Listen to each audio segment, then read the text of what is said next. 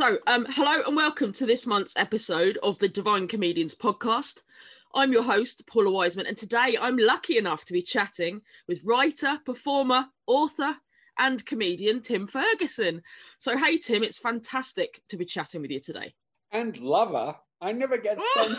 I forgot that one.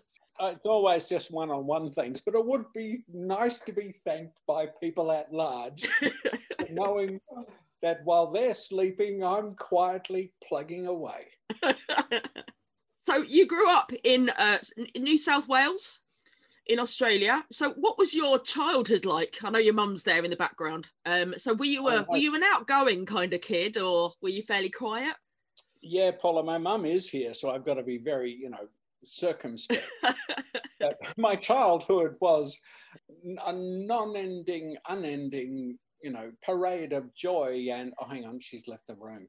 My life was a living hell. In fact, I started life in Singapore for the first 7 years of my life. My dad was a war correspondent in Vietnam, running around getting shot at by Americans of all people. And then we moved to New South Wales, to Sydney, because Dad was a journalist. Yeah. We were always on the move, so we lived all over New South Wales, which is a beautiful place. The only thing it does not in any way resemble is the south of Wales. It resembles Abu Dhabi very much. It looks a lot like parts of Saudi Arabia, and occasionally, after a good night on the piss, it looks a little bit like the shores of Dublin. But South Wales, no. But yeah, wonderful place to grow up. We spent most of the time in the country, and then in an unfortunate place, you may have heard of it, called Canberra, which is the nation's capital. Yep. Which it's a bit like making Sligo the capital of the Republic of Ireland. Why? Well, because nobody's going to move there unless they really have to. Or you could put it in Cork, except nobody can understand. They can't even understand it when someone says they're from Cork. So, I mean, were you quite, were you quite a noisy, well, not a noisy child, but were you fairly quiet, or? Yeah, I was very quiet because I was always the new kid, Paula. Yeah. I suppose so, with all that moving. I went to 9 schools. Oh, wow. So every 18 months or so, I'd be the new kid. I kind of developed a wry sense of humor. Yeah. But was never outspoken about it. But I used it to confound bullies occasionally. But on the whole, no. Most comedians, you'll find, the ones who are actually comedians, not people who grow up saying, I want to be a comedian, because that's not the same. They usually have some sort of reticence to speak to anybody, and I shared that as a child. Yeah. So, I mean, what was the plan for when you left school? Was there any kind of career path that you were heading towards? Well, I was going to either be His Holiness the Pope, until I found out what that entailed, and it was like, God, that's too much homework, and what?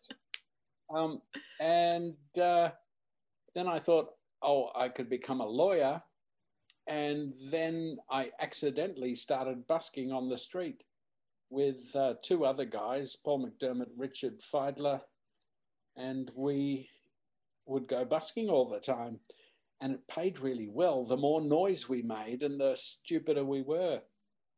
So we weren't standing on the street corner singing, it's not time to make a change.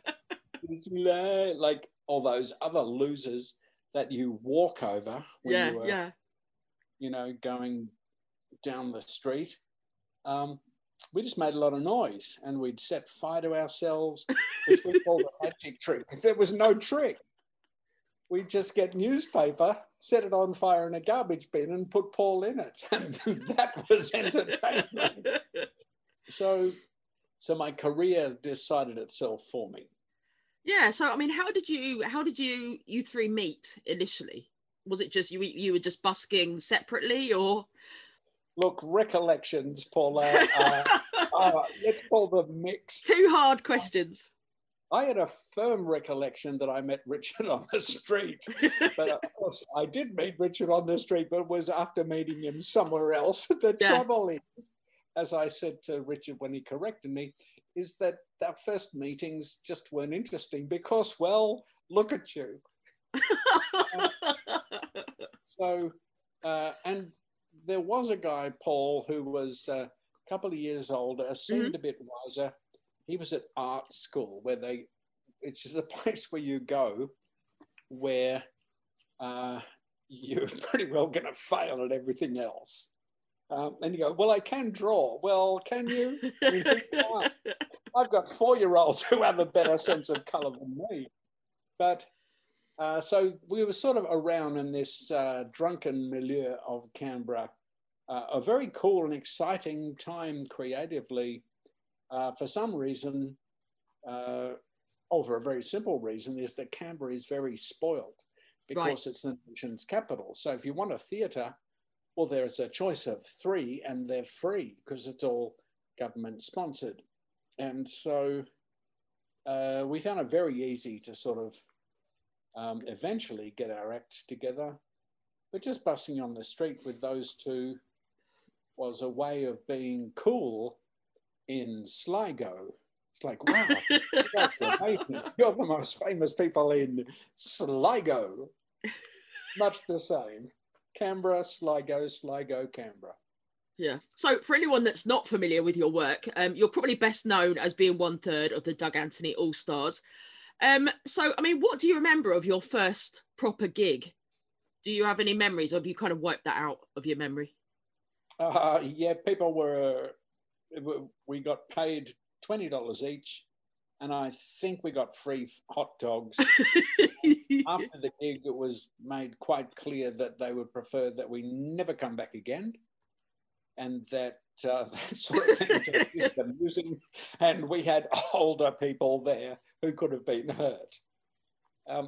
The New York Times called us the Sex Pistols of comedy. Wow. Which we were a bit offended by, mainly because I thought the Sex Pistols were a bit shambolic, didn't really write great songs. But apparently there was something else about the Sex Pistols that was revolutionary.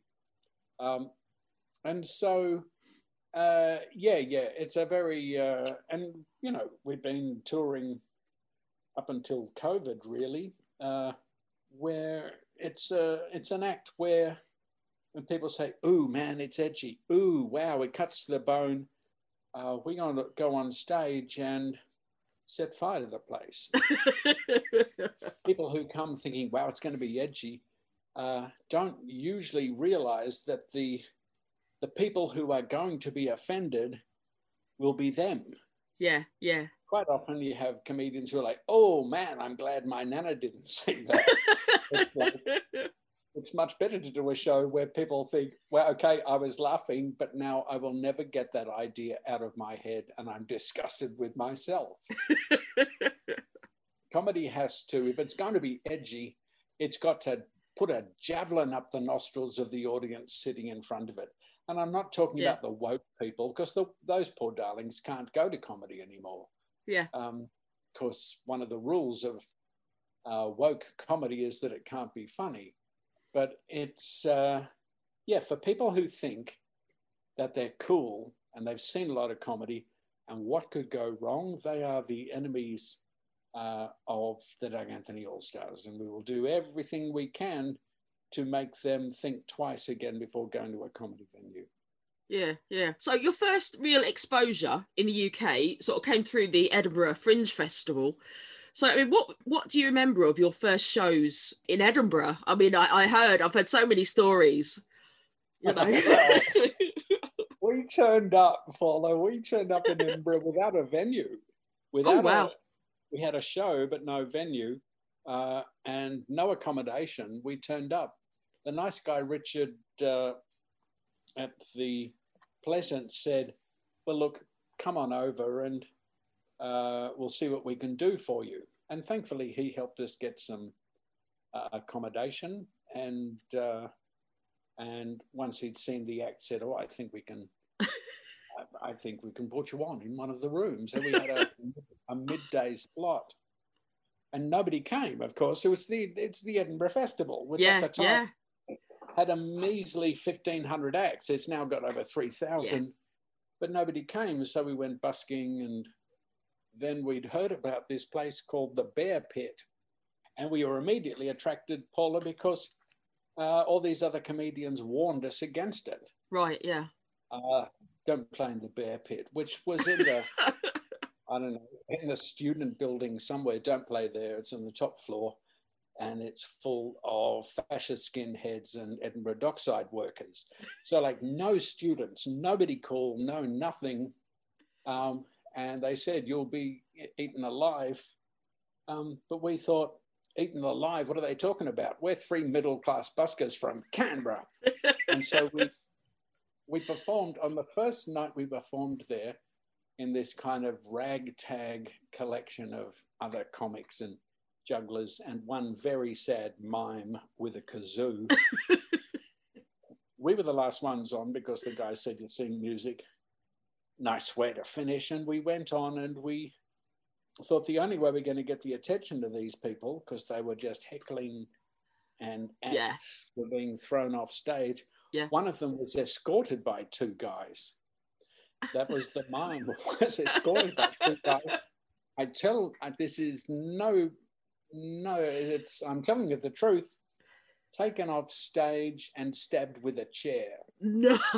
And the cops came up after the show and everything. Like, it was, I mean, you know, there is such a thing as cutlery, you monsters.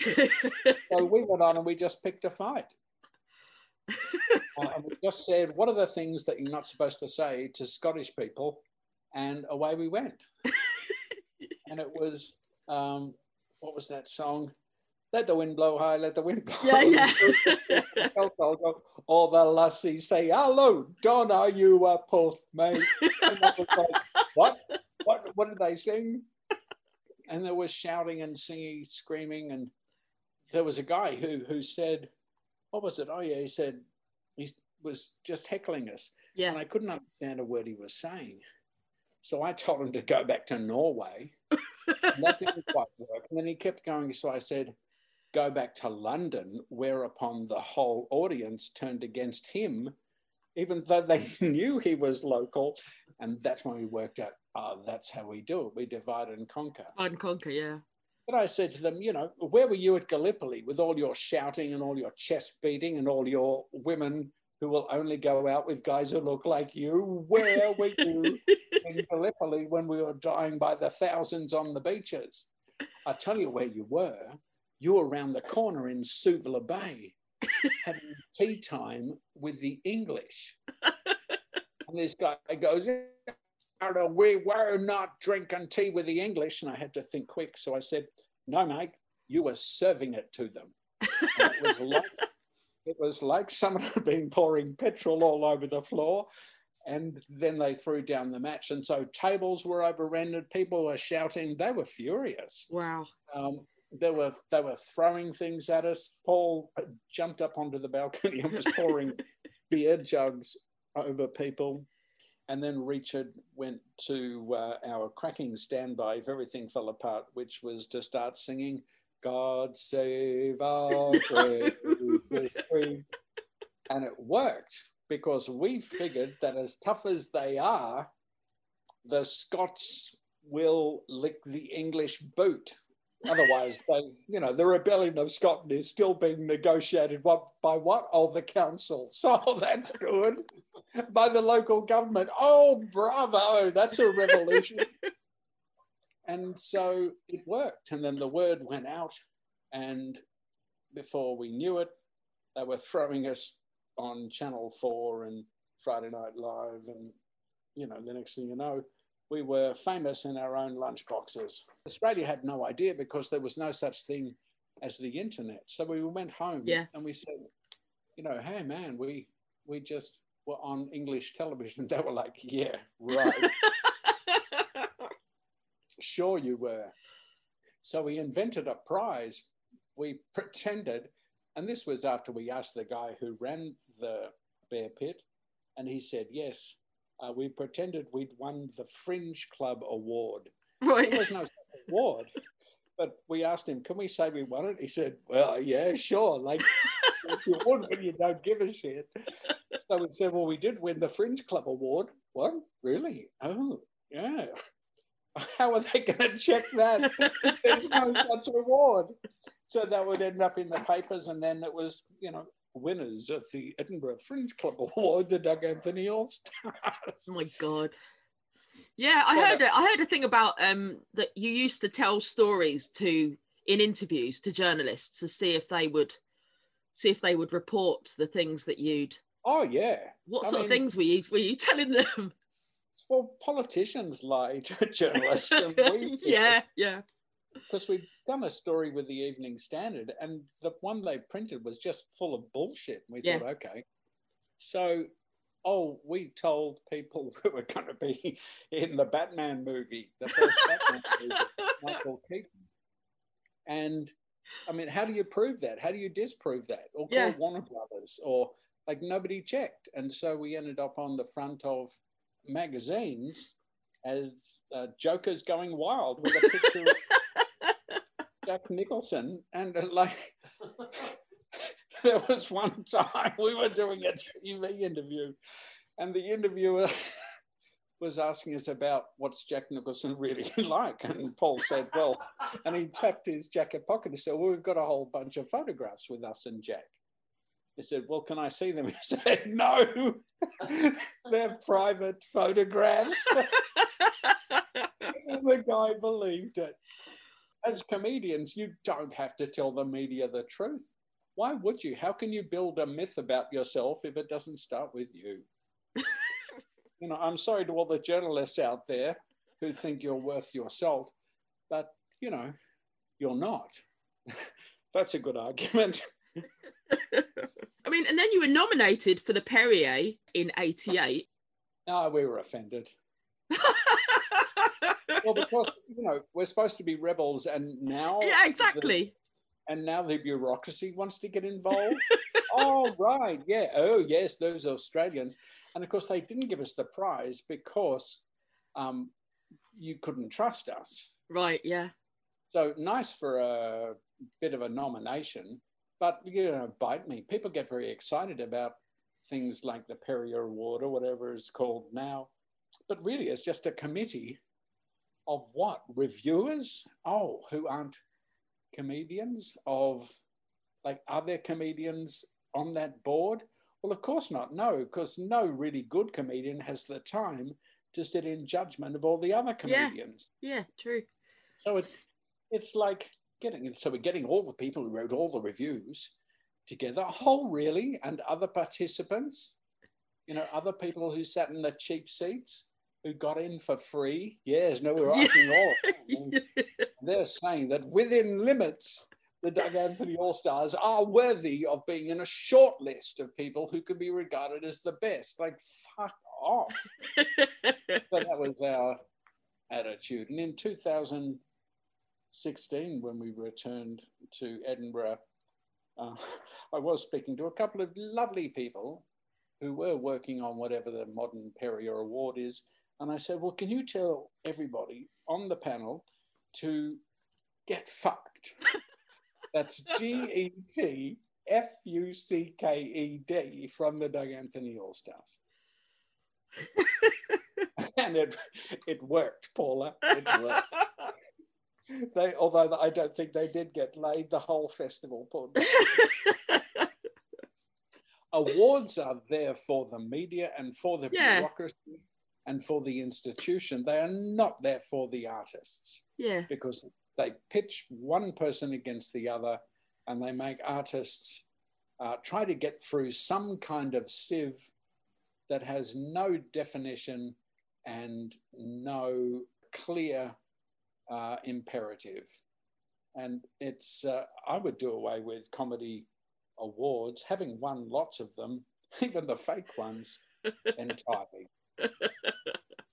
So let's talk a little bit about the All-Stars look. I mean, where did the whole look come from? The jackets and the outfits and things. Oh, funnily enough, they were Salvation Army jackets, and we just cut off the skirting bit at the back and turned them into, very 1980s looking bolero jackets. Yeah, yeah.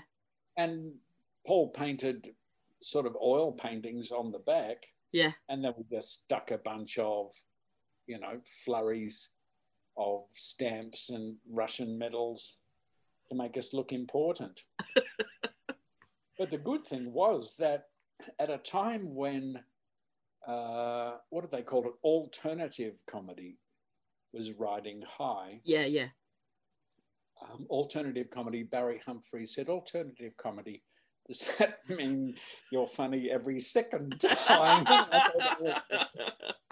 At a time when people are walking on in a very, you know, wearing jeans and kind of going, hello, everybody, you know, socialism. Two socialists walk into a bar because that's perfectly allowable, you know, kind of comedy, which we found just wet and predictable. Yeah. To have three guys bound on stage wearing what looked like sort of half-assed military uniforms was immediately setting us apart. And, you know, as we walked on stage, I'd be pointing at people and say, you straighten out that fucking haircut, mate. You sit up. And so here we were, suddenly these Australian disciplinarians correcting people's posture and haircuts, wearing uniforms. And it was a good contrast to everybody else who were kind of post-enlightenment. Hello, just like you. I'm just like you, just normal people. We're not Bernard Manning. We don't have wives to make jokes about. What we're talking about is social issues. Yeah, yeah. Jeremy Hardy had a line which I really liked. He said, people say, you're a socialist, are you? I see you've still got shoes on. I thought was very funny, but I thought it pointed out a hole in everything that was being pushed. Because you cannot trust the left wing. Yeah. Any more than you can trust the right wing. The left wing think because they went to university, they were spending their time well. Most of them did an arts degree. Well, let me pick up something so I can fucking drop it. That was the thing. I suppose it was all like the Cambridge footlights and stuff, you know, all these Oxbridge, people at the festival at that time. Yeah, and Cambridge, it should be noted, is where the idea for the People's Front of Judea came from. Yes. The left-wing groups who never do anything, they just have meetings. When someone comes in and says, but Brian is about to be crucified, they say, this calls for immediate discussion. I mean, I vote left, but I don't like hanging around, you know, left-wing people. You know what they're like. It's just they sit around agreeing with each other. I'm much rather going out, getting drunk and arguing with fascists. At least then you've achieved something apart from going, yes, oh, I know, yes, oh, yes, in the environment, oh, yes, oh, yeah. Oh, yeah. So I think I read somewhere that the jackets were never washed at any point in their existence. Is that true? Well, we couldn't, Paula, because of those. I suppose all the bits on them and stuff. Well, and it was the oil paintings on the back. Yes. That were separate, but so we couldn't put it in the wash because the oil had although we never tested the theory. So they were covered in fungus. And Paul put his into a plastic bag. Oh my God. A garbage bag. In one of our rare holidays. 2 weeks later, opened it up. It was covered in white fungus.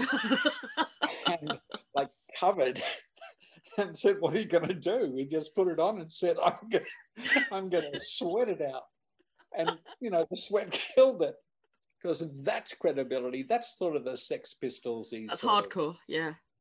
It's hardcore. It's also lazy. You've got to remember laziness is always a big component in things like punk music and the punk ethos. It doesn't really involve a lot of being organised. You have Malcolm McLaren for that. Yeah. I think, was it Eddie Izzard said that the Allstars were the smelliest comedians at the festival or something? Yeah, poor Eddie had to share a dressing room with more than one. And it was almost like, I remember it was almost like trying to get a cat into a bucket of water. You really had to had to say, well, you can't stand out there because the crowd can talk to you. Okay. Yeah, we stank. We did. But there was nothing we could do about it. It was for our art. Yeah. I mean, you all had your own kind of separate personas. You know, Paul was this very kind of, I don't know, had a bit of an aggressive, it seemed to have a bit of an aggressive streak to him. And poor Richard would get picked on quite a lot. Yeah. And my job was to be like Chico. Paul was kind of like the Groucho. Wise talking, is in charge, but has two idiots to see through his terrible plans. I was kind of like Chico. Yeah, I agree with Paul about everything without actually having heard what he just said. So I was the unreliable lieutenant. And yeah, Richard was the baby. He was the harpo, the one where the audience goes, oh, who is then picked upon by the other two. So it was the Marx Brothers, but which is based upon, of course, an ancient archetype trio from Commedia, which before them goes back to even Maximus Plautus, the plays of the guy who, before the birth of Jesus, was writing satires. He was Roman, otherwise known as Italian. I don't know why they go on about Romans. Like, you mean Italians? Oh, no, they're all like Italians. Well, I think they are. So you were performing together for the guts of 10 years initially. So, I mean, the split must have been quite hard, you know, the kind of the first, when you disbanded. Yeah, it was. I didn't know I had MS. I just knew that I had all these weird, wacky symptoms that, you know, were going to make a touring comedian's life a bit too awkward, although I was young and stupid at the time. So, I was the one who blew the whistle. I suppose it was very difficult. I mean, in a way, we'd kind of done everything we wanted to do. Yeah. And we'd always talked about, we got to make a movie, but we had no idea how to make a movie. We'd made our sitcom, we made it again, which was a science fiction sitcom called Das Kapital, Das with two A's, which was, it's worth Googling to educate yourself in just the sheer, the imaginative ground you can cover. This is way before, who were they? I don't know, a couple of English guys. I'll offend them by not remembering them. But kind of an absurdist kind of TV show, except we had puppets and animation, stop frame animation, politics, violence, guns.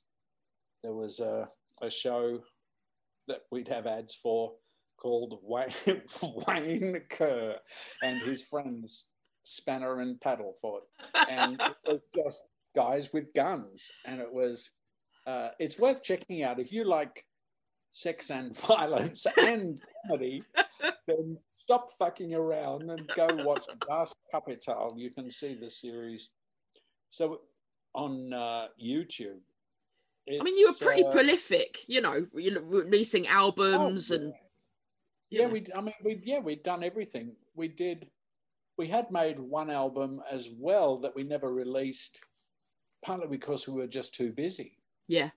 And then when we turned around, everybody had lost the tapes anyway. But so it was, But then when we picked it up again with Paul Livingston, the guy who plays the character Flacco on guitar, because Richard's now a radio star. Yeah. And an internationally proclaimed author of great books, that, we thought, let's do it again. And, you know, it was great fun going back to Edinburgh with a show that set fire to the room again with me in a wheelchair. And you would think, oh, no, how do you turn up with a show that outrages 18-year-old comedians when you're old men and one of you's in a wheelchair? Well, we took care of that because I'm the only one in the wheelchair and there were two other guys who aren't.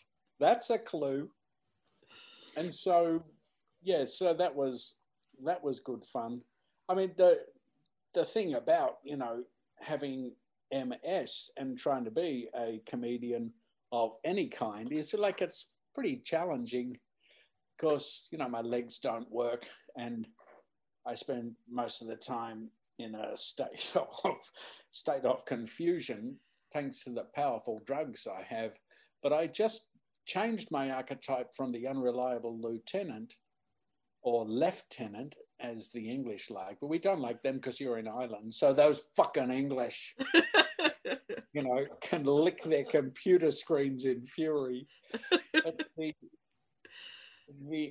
I changed the archetype, like the essence of what I was doing, to one of the modern archetypes, which is called On Their Own Planet.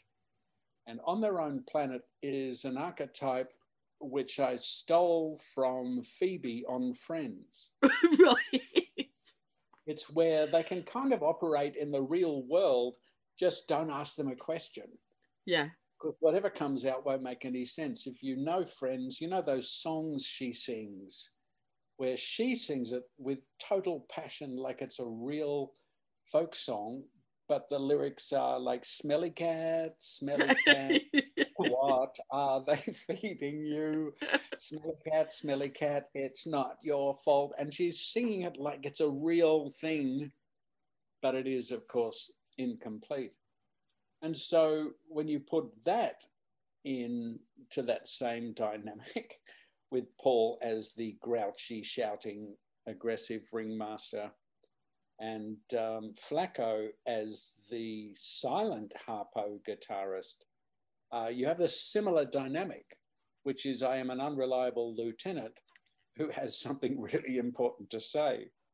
Whereas before I was just an unreliable lieutenant. Now it was just like, now I was the guy in the wheelchair who you have to stop everything for because he's got something he'd like to say. It's like, oh, fuck, he's off again.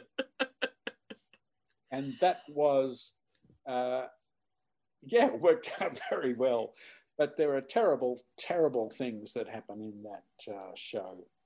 You can somehow, I don't know, maybe spend the £5 and get over yourself, or the 5 punts and get over yourself, and see our documentary Tick Fucking Tock, which we made over 3 years, which has a lot of the elements of that show in it. And you'll be able to see how the world's most politically incorrect comedy act survived having a guy in a wheelchair. And when you start to think about it creatively, you don't have to think too hard. It's like, oh, I get it. So you can do and say anything about the guy in the wheelchair. Yes, you can. He wrote the joke. I was very impressed with your triangle playing, or lack of. Well, thank you very much, Paula. You know, a lot of people always laughed at the fact that I was the triangle player in the band, but I spent a lot of time working on that triangle. It's quite a subtle and easily underestimated instrument, particularly when it comes to interrupting people. Yeah, I could see there was a lot of work went into it, you know. Well, it's timing, isn't it? Oh, so I mean, what is it you think about the Allstars that endeared them to the British public? Obviously, the Allstars did a lot better, sort of back over the years in the UK than in Australia. Do you think it's like a shared sense of humour between the Aussies and the Brits, or? There's no. The short answer is not at all. The thing, I think it's a closer relationship between the Irish and the Scottish, and perhaps even the Welsh and Australia, because those are countries that share with Australia an open and very healthy disregard for the institutions. Yeah. So the royal family, ask anybody in Scotland what they really think after a beer, and you will hear what they think about Harry and Meghan's, disappearance. And of course, most of them will say, good on Harry and Meghan, good on them for getting out of it. So I think there's a healthy disregard for those kind of institutions. Australia hasn't, because it was, like I said, modern Australia was a prison colony. Prison colony with a much better view, more sunshine and Bondi Beach. There were rumours flying around that Harry and Meghan had bumped off the Duke of Edinburgh. Well, I know that 99-year-olds, their hearts are I know. They can get away from you. But I think there is something about, and there's a definite license being Australian, performing in the UK, because people in their heart of hearts figure you just don't know. Oh, they just don't understand the issue of Brexit. Yeah. That's why they're saying how fantastic it is. When we came back, Brexit was pre and then post-Brexit. It was, like my line was that we think Brexit's fantastic.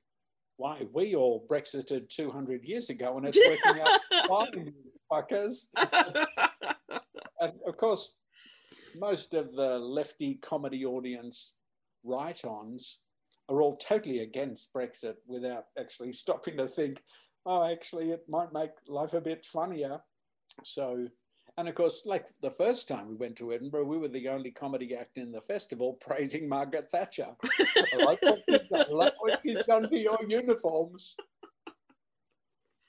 I mean, because, that's surely the job of satire, is to not agree with the prevailing view, because there's no surprise. If I come out and I'm a left-wing comic and everybody in the audience is the left-wing, then the best I can hope for is for the audience to cheer and applaud my punchlines. Yeah. For me to go, blah, blah, blah, maybe now we'll all get some work for the workers. People go, hey, yeah. Sort of a half-assed laugh, as opposed to I've just been kicked in the gut and had my eye spat in, and I've got no other recourse but to involuntarily and spontaneously burst out in laughter. Yeah, I mean, your songs were always very kind of topical and a little bit confrontational. Some of the topics that you covered. I mean, who wrote the songs? Were you all involved in that, or was it? Paul was big on writing a lot of the songs, which was great because I was busy doing other stuff like trying to make us famous. And so and then Richard would jump in with the music, but Paul would come in with lyrics and say, how do we turn this into a song?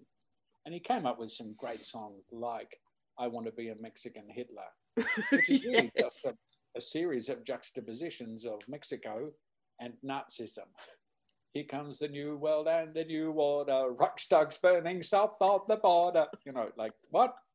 And he did have a nice Irish one. I've got Krishna riding shotgun on the stagecoach of my life, which, is a great idea, the idea of Irish Hare Krishnas who we met in Dublin. What are you people doing here? You were saying you did the Fringe recently in Australia. Did you and Paul have a catch up? I think you were both performing.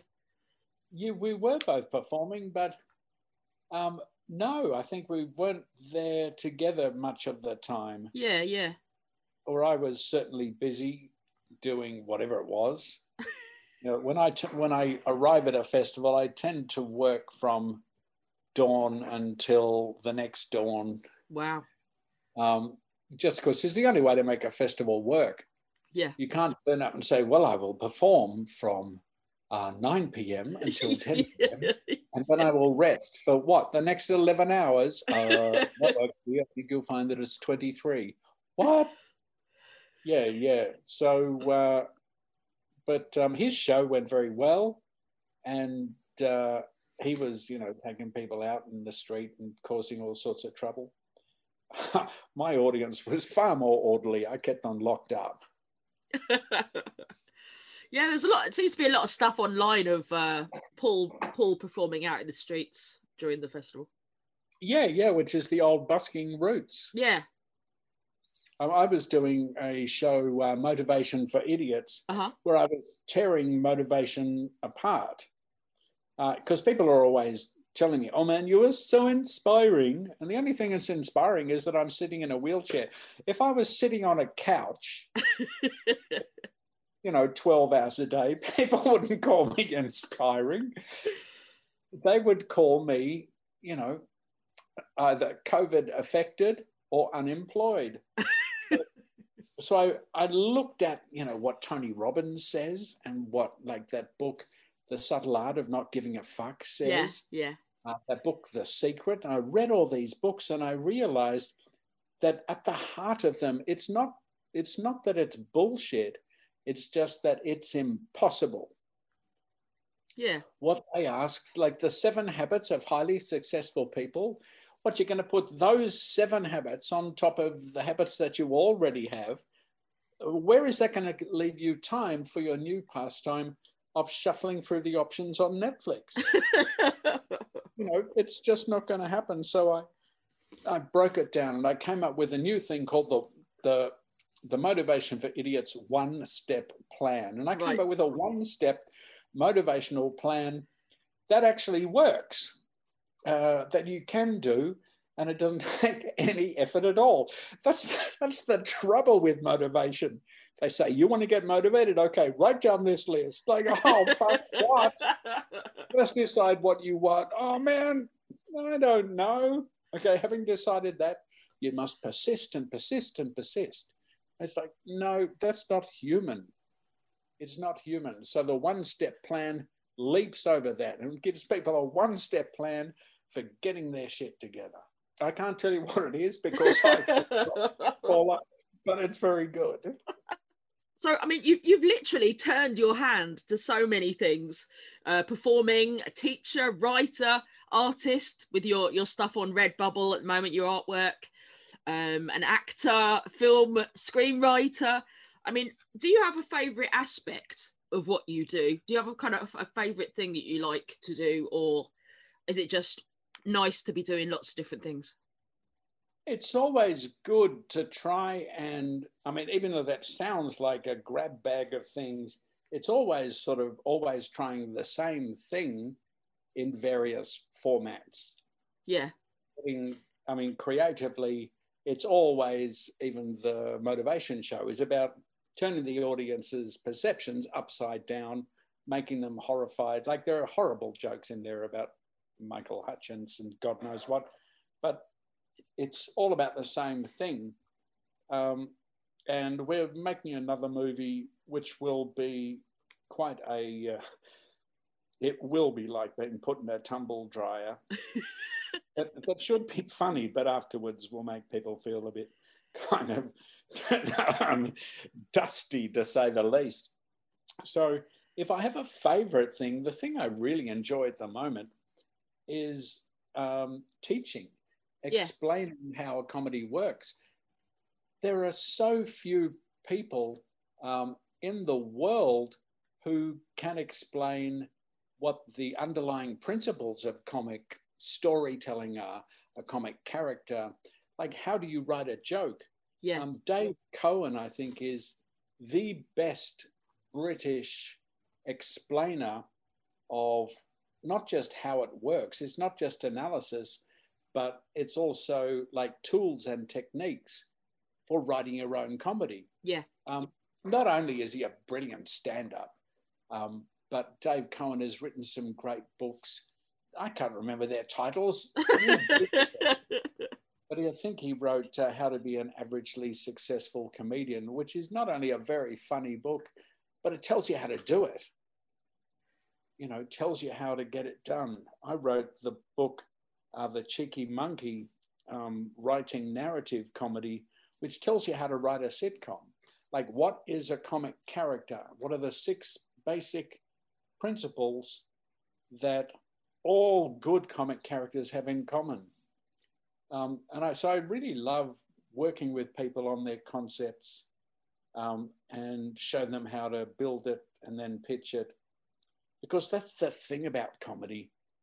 Even if you're unaware of what the comedy principles are, Paula, if your comedy is working, I can guarantee I can take the fun out of your day by telling you which principle is present. And it's, so for example, like people will say there are puns, and everybody knows how that works. It's a word or two words that has, multiple meanings. Not so many people are aware of things like the self-referential jokes, which is where the punchline relates directly and only to the setup. Yeah.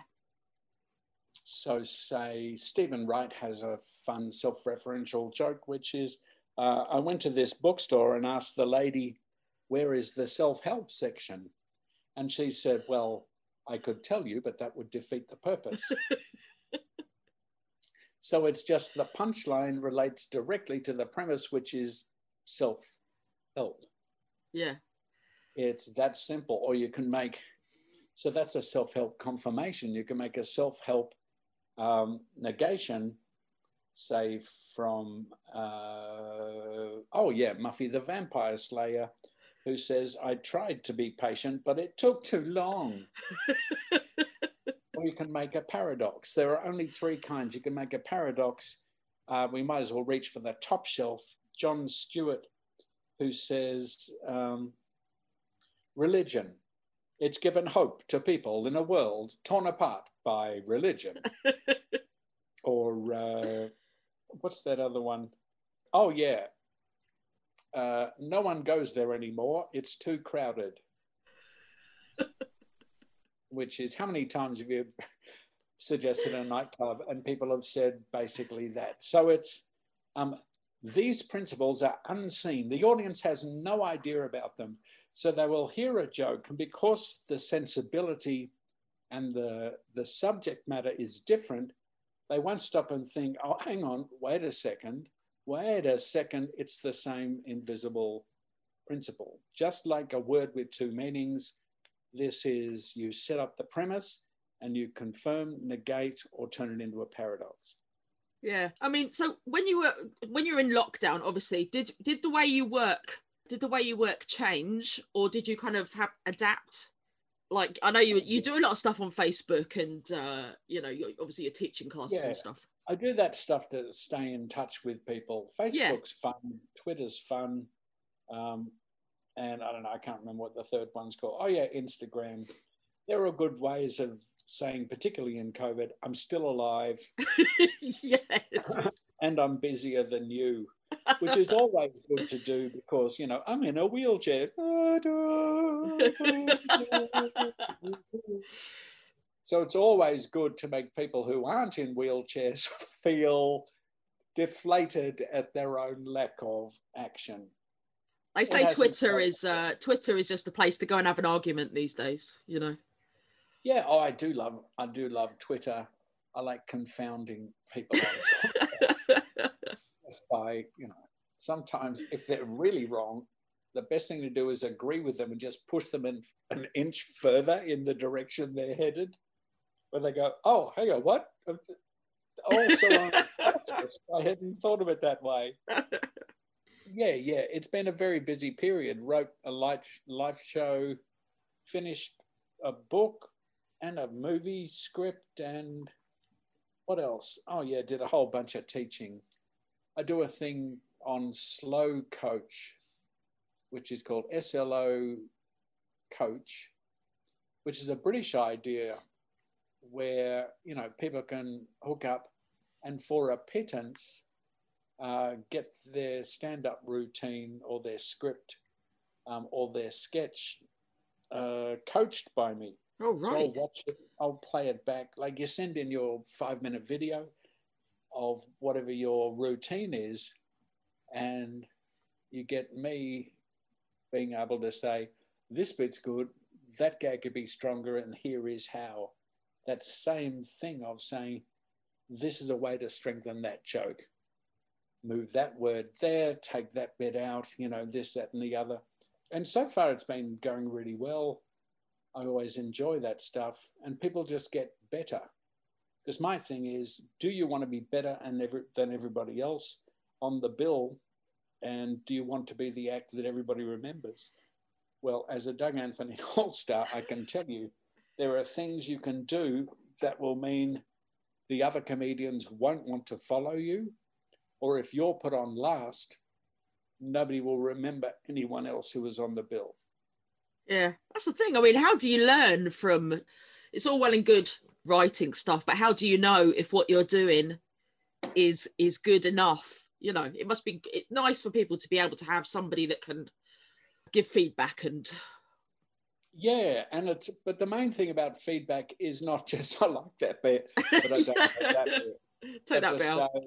I see what you're trying to do. This is how you want. This is an unseen principle that the audience doesn't know about that will get you there faster.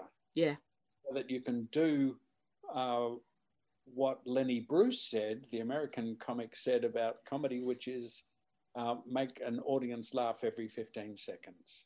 Yeah. On average. Yeah. And you've got to do that because you can't be sitting there for a minute waiting for a punchline. Like, wow, this one must be really good. She's going on and on. And how do you do this? How do you surprise an audience with something that makes sense? And that's how you make people laugh.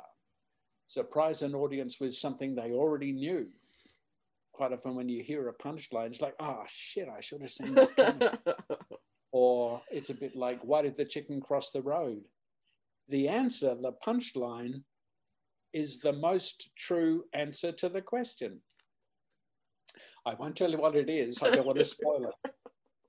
But it's all about delivering truth in a way that surprises people. Surprise people with something they already know. That's why comedians get paid the big bucks. And there is a specific range of principles like magic tricks that will help you build your own moments of laughter that are totally yours because it's your subject matter. It's your attitude to life. It's you making the point you want to make. Yeah. And it's based on a principle that works much in the same way as sawing a person in half. It always makes the audience go, oh, and scratch their heads. You can throw a bit of blood and guts in there for the 18-year-olds who think they're in something. They go, oh man, yeah, I've seen that before, but not with that much blood and guts. And then she gets out of the box and she's perfectly fine. What's going on there? What a disappointment. So if you, dear listener, are interested in getting a bit of that coaching, it's Slow Coach without the W, slowcoach.com. Just go there and you'll be able to find me. In a few weeks, you won't be able to because I'll be busy because we're going back on the road. I'm going to be doing another show at the Opera House. Fantastic. But, you might as well get some coaching because nobody else will give you the right advice. I don't trust them.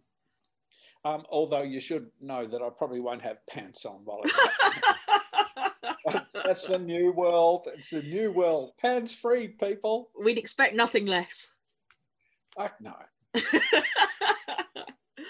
So, I mean, talking about your career, I mean, what have been your own kind of personal career highlights? What are the things you're most proud of? I made a show called Don't Forget Your Toothbrush. Oh, yes, yes. Which we bought off, what's that nice man who, was it Chris Evans did the UK version? Yeah, Chris Evans. We bought it off Chris Evans and made it in Australia and made it bigger and better. We had a studio audience of 400 people. We invented all these new games and it was just enormous fun leaping around. We had John Farnham's touring band here, and it was that was great fun, just throwing money at people. I once gave a woman who the only thing she'd done was be a single mother, and I'm running around the audience in a coloured suit, and I stopped and said, Deborah, whatever her name was, yes. What do you do? I'm a single mother. Here's $5,000. And then the music starts up again. It was like, and that was one of the best moments of my life was giving $5,000 to someone for no reason, apart from the fact that, you know, she's a single mum, she could do with it. And most recently, I think, taking the Allstars back together. Yeah. Back to the UK, playing in London, in Soho, and outraging the Soho people who turned up thinking, well, apparently they're quite saucy, and then ripping their heads off. That was good fun. Yeah, they were great. They were great shows. I met you after one of the London shows many moons ago. Yeah, that was great fun catching up. But you know, if you're going to shock an audience, you've got to be sure that you shock your own audience. Yeah. Otherwise, just be like one of those other comedians who talks about, well, my mom, I tell you what, her girdle, I tried it on the other day, you know. You know, those people, I'm sure they're doing well, but you walk out and you can vaguely remember, well, I don't know, it was good. She talked about her mum and, oh, it was just fun. And if it's just funny, what are you going to put on your headstone? Yeah. You know, I was amusing. You want to have a headstone that's like Spike Milligan's. I told you I was sick. Where even then he's still poking at you. I've got a headstone designed for myself, which is, here's a funny thing.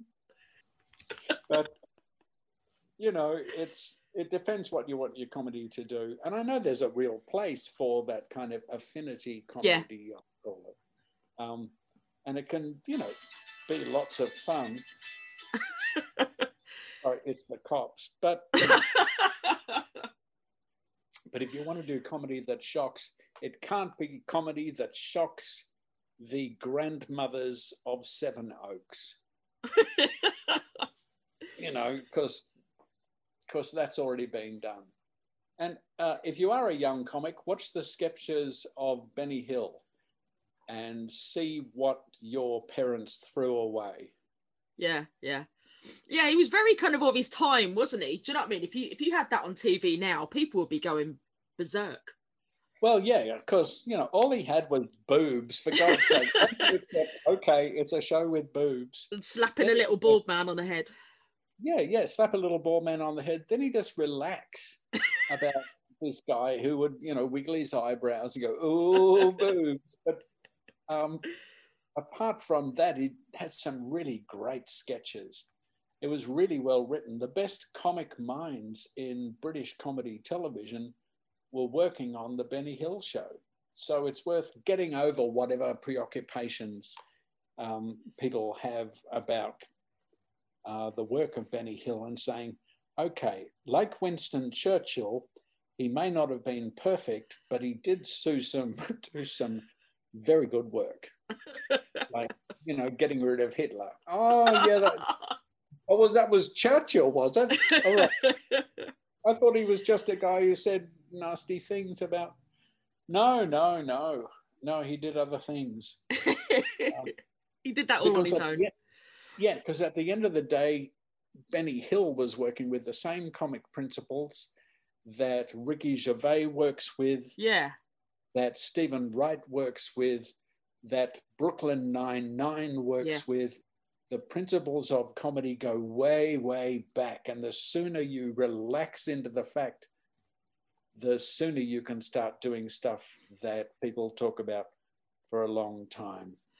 Yeah, talking about Benny Hill, I mean, who would be your comedy heroes? Who kind of floats your boat in the comedy world? For the UK, I will say the name, you know, may we all just shake our heads in just awesome, in hushed awe, Jerry Sadowitz, the greatest comedian on the planet. For the last 40 years, Jerry Sadowitz has been on the cutting edge of cutting edges and standing there on the cutting edge saying, well, this is fucked. And the fact that you think this is the cutting edge is because you're a cunt. And that guy is awesome. I think, you know, we saw his show in Edinburgh only a couple of years ago, Yeah. and people might say, "Oh, but he says the C word." It's like, yeah, like, and you never have, and your children don't, right? Oh, yeah, you're like, it's Sadowitz is 10 kinds of genius, and with that you get 10 different kinds of crazy. But the wonderful thing about Jerry is that off stage, he is the sweetest, gentlest, most considerate human being you could ever meet. Yeah. And then he goes on stage, and you are in Jerry's world. If you haven't seen Jerry Sadowitz, hurry the fuck up and go see Jerry Sadowitz, and take the advice of comedians like Jeremy Hardy that you shouldn't, as an absolute goad for you to go and see him. In the first festival we went to, 1987, Jeremy asked for Jerry Sadowitz to be removed from the festival. He's that good. And I'm assuming they didn't. They couldn't. Jerry was there with a thing you hang clothes on in the busking mound before it became, owned by Virgin. In the busking mound, preaching to people from a Girl Scouts manual. Like, it was the best busking I'd ever seen. Yeah, go see Jerry Sadowitz. I'm sure there are lots of other comedians, but once you've seen the best ones, you sort of lose interest in catching up on what the young people are doing. Sorry, young people, but all the new stuff is shit, basically. Well, I'm sure the new stuff is exciting, but the sooner they work out that people like Jerry Sadowitz have done it way better, with magic tricks, the better they'll become. Every generation of comedians thinks they're the first ones. And the sooner they work out, oh, wait a second. Oh, so they were doing this in ancient Rome. Ancient Italy, I think, is the word you were looking for.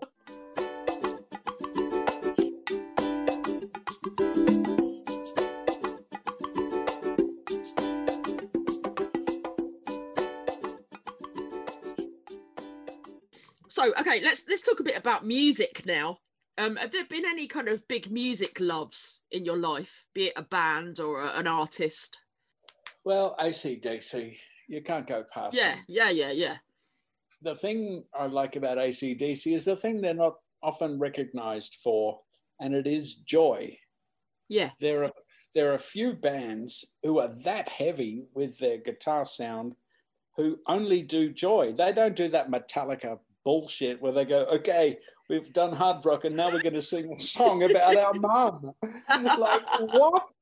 And it's going to be slow. Have you heard that song? It's just like, oh, for God's sake, I didn't buy this album.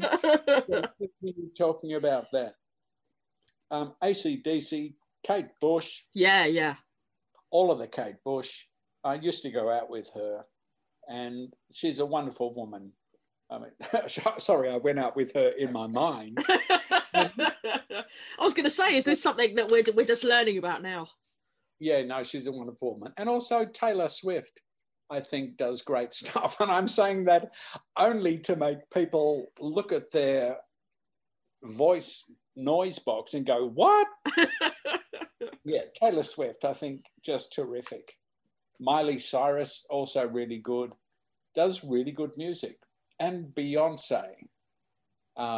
If you haven't heard an entire Beyonce album, again, get over yourself and stop going, ooh, those nasty Americans, and listen to a Beyonce album, and you will see what the best minds in world music can put together if they have a long weekend and several $1 million.